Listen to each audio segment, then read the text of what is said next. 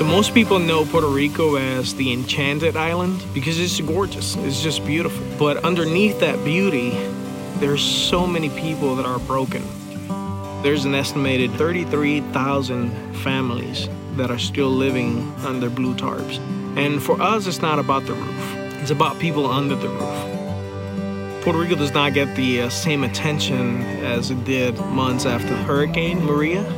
And that is why we're here, because we see the hopelessness, we see the lostness, and we know that the gospel is the only solution. So we look to the local church and we look to the pastors to assess those needs. We make sure that we have the materials and the volunteers to connect with that specific need, because ultimately we want every family that we serve to be connected to a local church. Our volunteers that come from Southern Baptist churches, they're selfless. They could choose to go somewhere else, but they choose to come back. And they choose to be here in Puerto Rico to serve these families that are still struggling. But the story doesn't end there. We cannot do this without people sacrificially giving. When you give, it allows us to not just to rebuild the roof, but it allows us to have an impact in the lives of people. That's what I'm seeing all over the island. And that's what I want the whole world to see.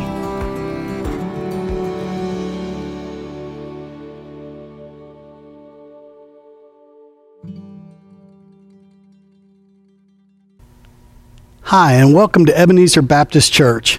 I'm glad you've chosen to join us online this morning as we worship together and as we look at God's Word together.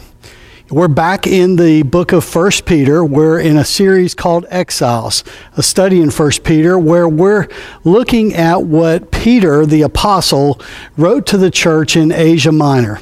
The church had been exiled. They left Rome under heavy persecution and moved to Asia Minor, where Peter writes and gives them some instruction for how to live in that particular setting.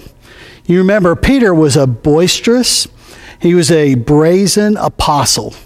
He was the guy that opened his mouth before any other apostle did.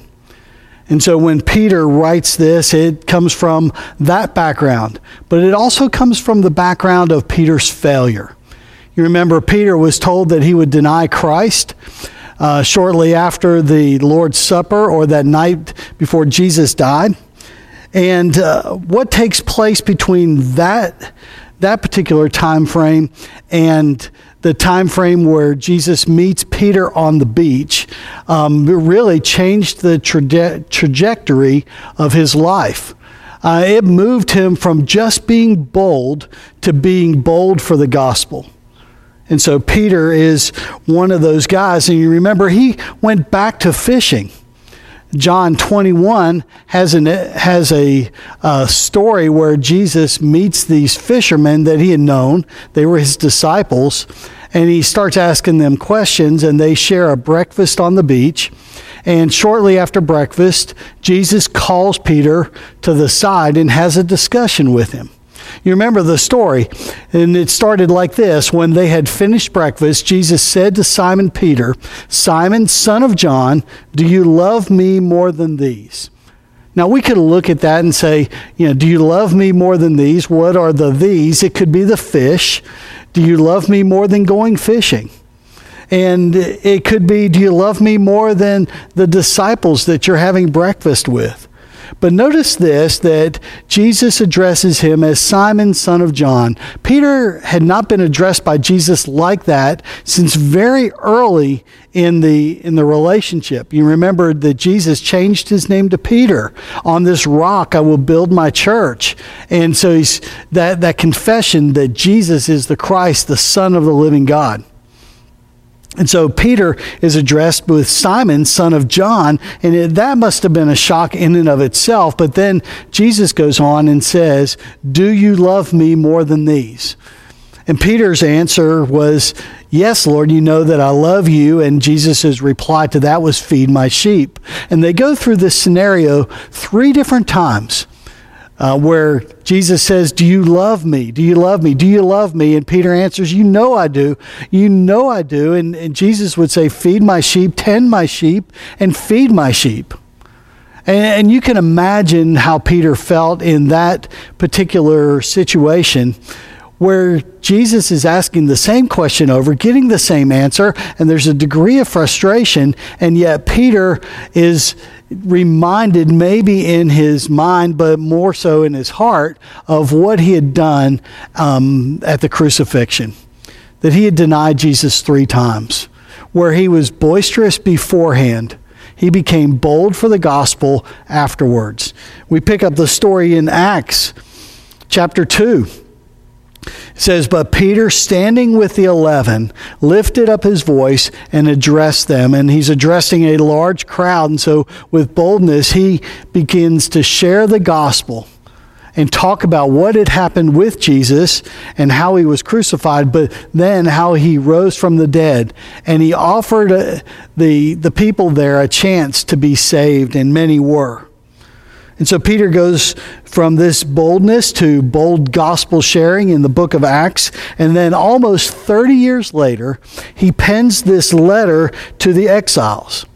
And he's teaching them and sharing with them and helping them to understand some basic principles. One, that they have a position in Christ, that they are chosen by God to be saved, and they are chosen and not forgotten. The second thing that he reminds them is that there will be persecution and suffering. And he shares with them how to respond to that with the love of Christ, understanding that Jesus suffered as well. And then the presence among themselves as the church, but also their presence in the community as they're encouraged to share the gospel with those that they live around. And so up to this point, in 1 Peter, through the 4 chapters, this letter was written to the general audience of exiles. It was written to the churches, so they would sit and they would read the letter, and it would be spread among everybody in the church. But the next section that we're looking at, out of chapter 5, verses 1 through 4, is, although it's brief, it is Peter's address specifically to leaders in the church and elders in the church. It's a category of leadership that he is addressing. Now, I want to kind of put this caveat in it, because although he's addressing a particular leadership group within the church, there are principles that we can apply across the board for everyone. Because I asked the question this way: why did Peter put a specific text or write a specific thing to leaders, but it was to be read publicly? And so I think there are things that the congregation in that time needed to know about leaders, and the leaders needed to know how to apply their leadership to the congregation. Because the relationship between leadership and a congregation in a church, even a church like ours, is extremely important. If the people don't trust the leader, there's an issue. If the leader doesn't trust the people, there's an issue. And there is a commonality that we have as a congregation to do, to follow the principles that Peter is lining out in 1 Peter chapter 5. See, Peter's goal is not to come down on anybody. It is to strengthen the church and help the church to be the best possible witness for Christ wherever it goes. So whether it would go back to Rome, or whether it was in Asia Minor, or whether it was in Hillsborough or Durham or anywhere else, that the church would be such a strong entity for the gospel and the praise of our God, that it would be unmistakable. And so let's read 1 Peter chapter 5, starting at verse 1, and we're just going to read the first 4 verses. It says, "So I exhort the leaders among you." Let me turn to that on the screen. "So I exhort the leaders among you as a fellow elder and a witness of the sufferings of Christ, as well as a partaker in the glory that is going to be revealed. Shepherd the flock. Shepherd the flock of God that is among you, exercising oversight, not under compulsion, but willingly, as God would have you, not for shameful gain, but eagerly, not domineering over those in your charge, but being examples to the flock. And when the chief shepherd appears, you will receive the unfading crown of glory. So Peter writes this to this leadership group and wants them to understand their role. The first thing that I want us to look at is in that first verse. It's the idea of who Peter is. It's, I think the way to put it is that leaders are marked by humility and confidence. Leaders are marked by humility and confidence. Look at the verse. It says, so I exhort the elders among you. So he's encouraging the elders among them as a fellow elder and as a witness of the sufferings of Christ. So who is Peter? We go back to that original statement early in this message where we know that Peter was an apostle, that he was present at the crucifixion. He was actually part of the inner circle of Jesus's friends. He was the one that was really close to Jesus. John writes that he was the one that Jesus loved, but Peter was right there alongside John. He was one of the two that made it to the empty tomb early that day, early on Resurrection Day. So Peter's no stranger to Jesus. Remember, this is 30 years removed. But Peter is intimately acquainted with all the ministry that Jesus did over the first 3 years, or the 3 years of his earthly ministry. He's an apostle. He's from the inner circle. He's intimately acquainted with the actual sufferings of Christ.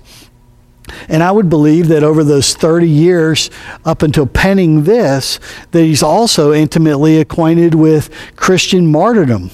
That he's watched fellow Christians, those that claimed Christ, die in the name of the gospel and in the name of Christ. So he says he's a fellow elder. So he could claim a lot of things, but what he claims to be is one of them. He claims to be part of that group of leadership. I'm just like you in the church. I am a fellow elder. He's a witness of the sufferings of Christ. He's a witness of the sufferings of Christ and as well a partaker in the glory that is going to be revealed. So he's a witness and he's a partaker. He has the same position or place, status in eternity as those elders or as anyone else in that congregation. Forgiveness was applied to Peter just like them. And so he's one of the chosen. He's one of a holy nation.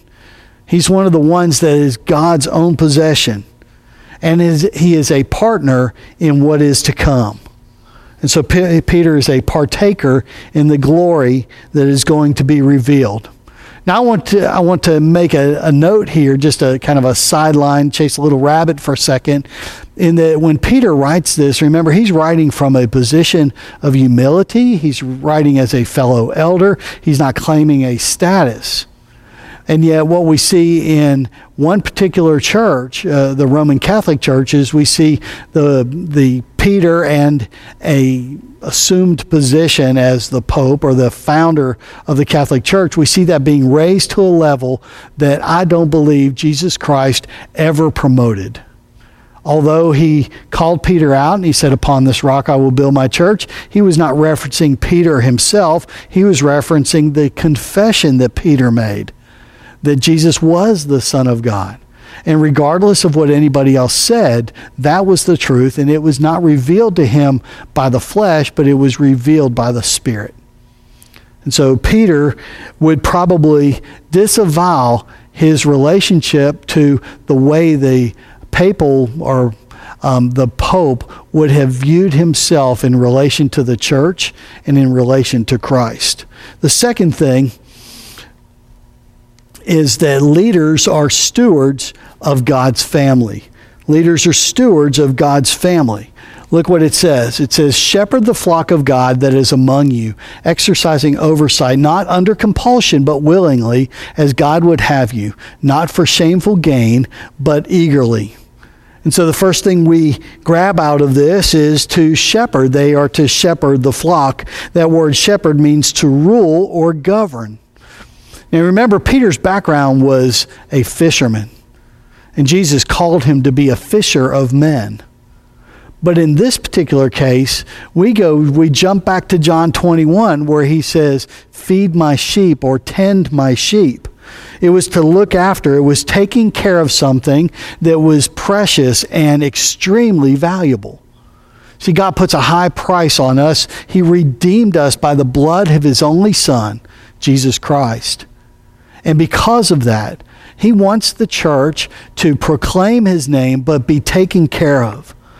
And so Peter's job is to shepherd the flock of God. It's not Peter's flock. It's not John's flock. It's not my flock. It is the flock of God. See, God owns it. It's been bought with the blood of Jesus on a hill called Calvary. And we don't need to forget that God owns the church. God redeemed the church. God is sanctifying the church. And yes, we have pastors and staff, but it is God's flock. And so the charge to me, the charge to Pastor Isaiah, Pastor Jeremiah, Pastor Wayne, others in leadership within our church family is to shepherd the flock, or to look after the flock. And then it says that we are to shepherd the flock that is among you, exercising oversight. What does oversight mean? It just means to look over, to inspect, to evaluate, to care for.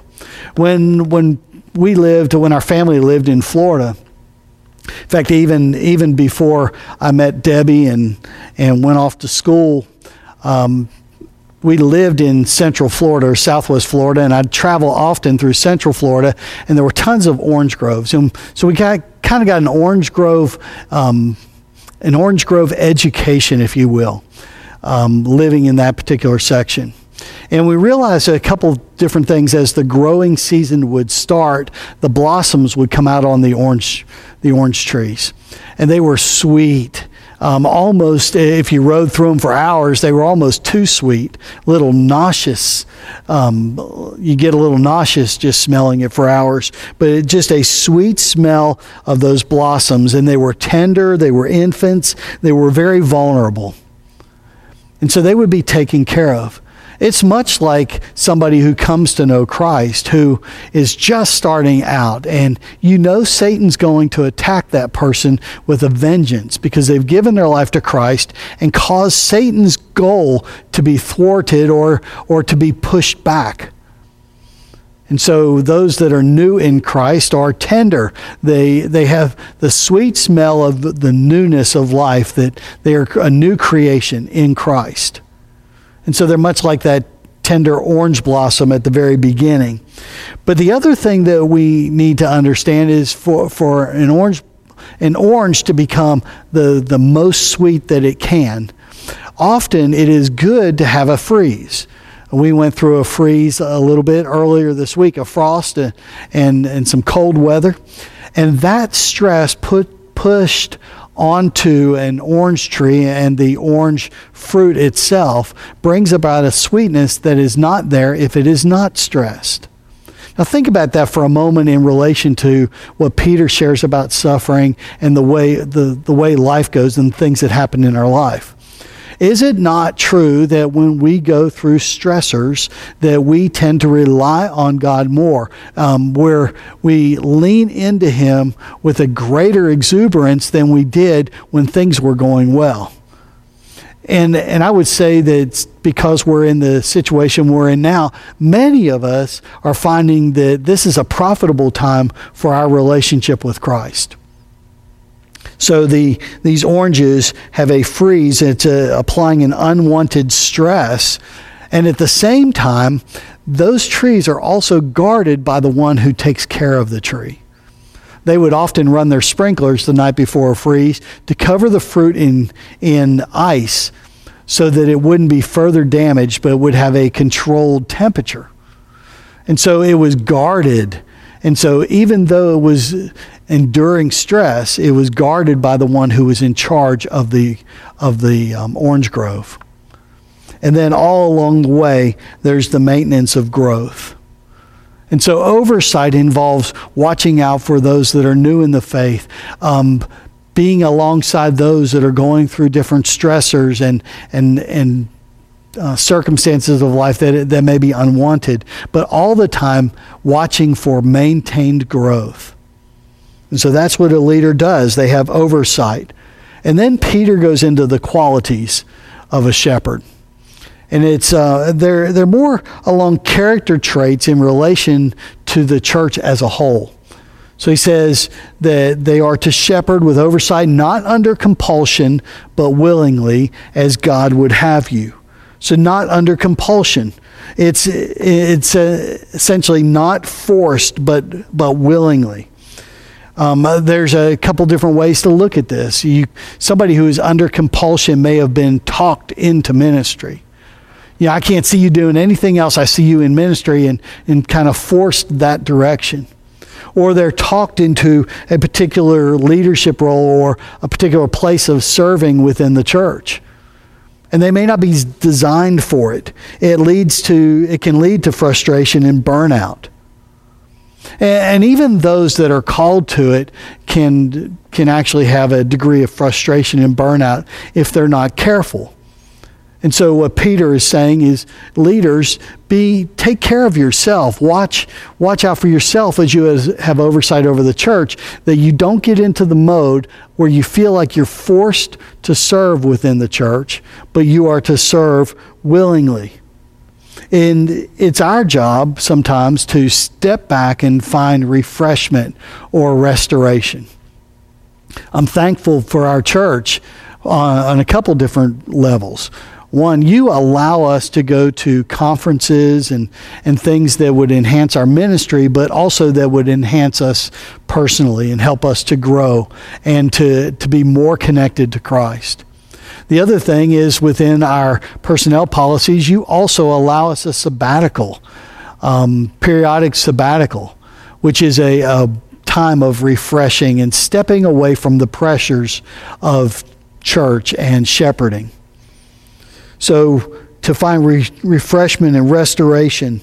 And if compulsion becomes the thing, and you were forced into ministry and you don't feel the call to ministry, or you're struggling with the idea of compulsion, if refreshment does not address the situation, then I would say, as Peter would likely say, find something else to do.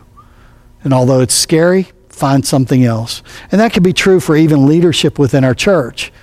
If it becomes drudgery, find another place to serve. It doesn't mean you get the opportunity just to drop out or drop off the map. It is a time to reevaluate yourselves and what God is leading you to do. And then the application for that would be to guard our expectations and to honor boundaries. The church as a whole, and this application piece is for the whole congregation in reading about leaders, is that we have to guard our expectations. What do we expect out of our leadership? And at the same time, do we cross over the boundary of what is appropriate?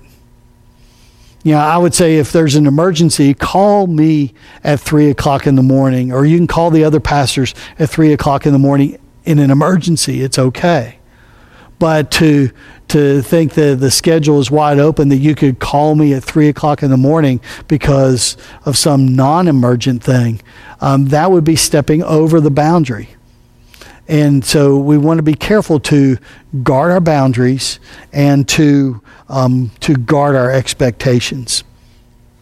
The next thing that Peter writes is to be have oversight, not for shameful gain, but eagerly. Not for shameful gain, but eagerly. Another way to put it is not greedy, but eager. 1 Timothy 3:3, there's a warning in that. It says that those that are elders, those that are in leadership should not be a lover of money. Cash cannot drive the call of somebody that is in the gospel ministry. And so the application here is that compensations need to commend or be commendable. It's a way of saying we want to take care of you. And the church's responsibility is to take care of the pastors. And it's not to go overboard, but it's to make sure that they have what they need. That was one of the things that Deb and I really appreciated when we came to Ebenezer, is we were asked, is what the church is offering going to be sufficient for your household? And gratefully, I could answer yes without question. The church was generous. The church loved us. The church provided for us and continues to do that. And so I'm thankful for a church that is like this, and I'm thankful for the church member that asked that question. They wanted to make sure that we were okay. The third thing that Peter writes is to be not domineering over those in your charge, but be examples to the flock. To not be overbearing, but by example. That word example is the Greek word typos. Well, you recognize it. It's to type it's a stamp. It technically means a mark formed by impression. Now, here's confession time. I don't know if you've ever been in this situation, and likely if you're a guy, you might have. I don't know too many ladies that have, but have you ever just had that great desire out of frustration or whatever to punch a wall? Now, admittedly, I've been there. I've punched it. I was glad I didn't hit a stud in the wall or something else. But I've done that, and what I found is when I hit it hard enough and I hit the drywall hard enough, it left an impression. I know some people whose wall, when they hit it, left an impression on them. But it's the mark of impression. It's not punching to make a mark, but establishing a pattern to follow. And so the application for the church at this point, because the leader is to be an example or a stamp of what to follow, the question is, what would a leader expect followers to do? Because if we're going to lead by example, we have to be the first in line to do what we're asking congregants to do. And so the application would be this, that we would desire that our congregation would be learners. That you would be studying Scripture and learning. It's not to fill your head. It's to put in that which can be used by the Holy Spirit to come out and make a gospel difference. The second thing is to be generous. And during this time, our church has been generous in giving to our budget, in giving to Annie Armstrong, and doing the things financially. But we also have to be generous as a people with our time and our talent. So it's generosity, but more than just the financial piece of that. And then we are to be servants. Matthew 20:25 through 28 says this, "But Jesus called them to him and said, you know that the rulers of the Gentiles lord it over them, and their great ones exercise authority over them." So they kind of push down or put their thumb on the Gentiles. "It shall not be so among you, but whoever would be great among you must be your servant. But whoever would be great among you must be your servant, and whoever would be first among you must be your slave, even as the Son of Man came not to be served, but to serve, and to give his life as a ransom for many." Paul put it a different way in 1 Corinthians chapter 11. He said in verse 1, he said, "Imitate me as I imitate Christ." And I would say that's the push for us as leaders to imitate Christ. And then the congregation can look at us and get a clear picture of who Jesus is. So we lead by example. The last part of our outline this morning is that leaders are rewarded for perseverance. They're rewarded for perseverance. Look what it says in verse 4. It says, "And when the chief shepherd appears, you will receive the unfading crown of glory." Well, who is the chief shepherd? Well, it's Jesus. We know him as the good shepherd or the chief shepherd. John 10:11 says, "I am the good shepherd. The good shepherd lays down his life for the sheep." So when Jesus appears, you will receive the unfading crown of glory. Well, what is that?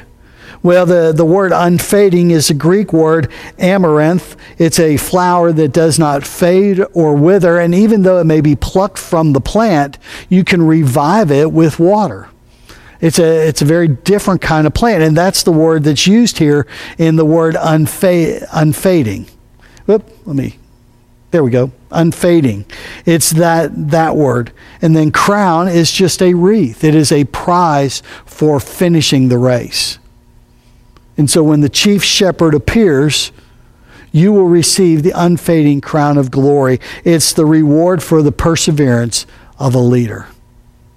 And so let me ask you some things as we wrap this up this morning out of 1 Peter chapter 5. First thing is, how is your leadership? How's your leadership? To what have you been called? And then maybe we need to remember that some may need to be refreshed. And then some need to be redirected. Second question in this is, how is your fellowship? Not leadership, but fellowship. As the church member or somebody who attends, how is your fellowship? Are you dedicated to learning? Are you being generous with all that God has given you? And then, are you serving with humility? The last thing has to do with the whole reason that Peter writes this to the leadership. It's because he wants to uphold the flock of God. And he wants to see the flock of God prosper. And so I want to ask you this: are you part of God's family, his flock? You know, did Peter write this with you in mind? Because you're part of the family of God.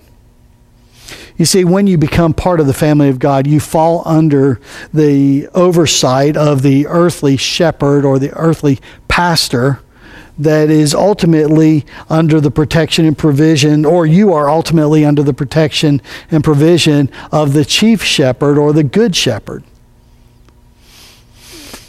Today is an opportunity for you to pray and become part of the sheepfold, to receive Jesus Christ as your Savior, to receive the forgiveness that God offers by and through the cross of Calvary and the hope through the empty tomb. See, God wants you to be part of his flock.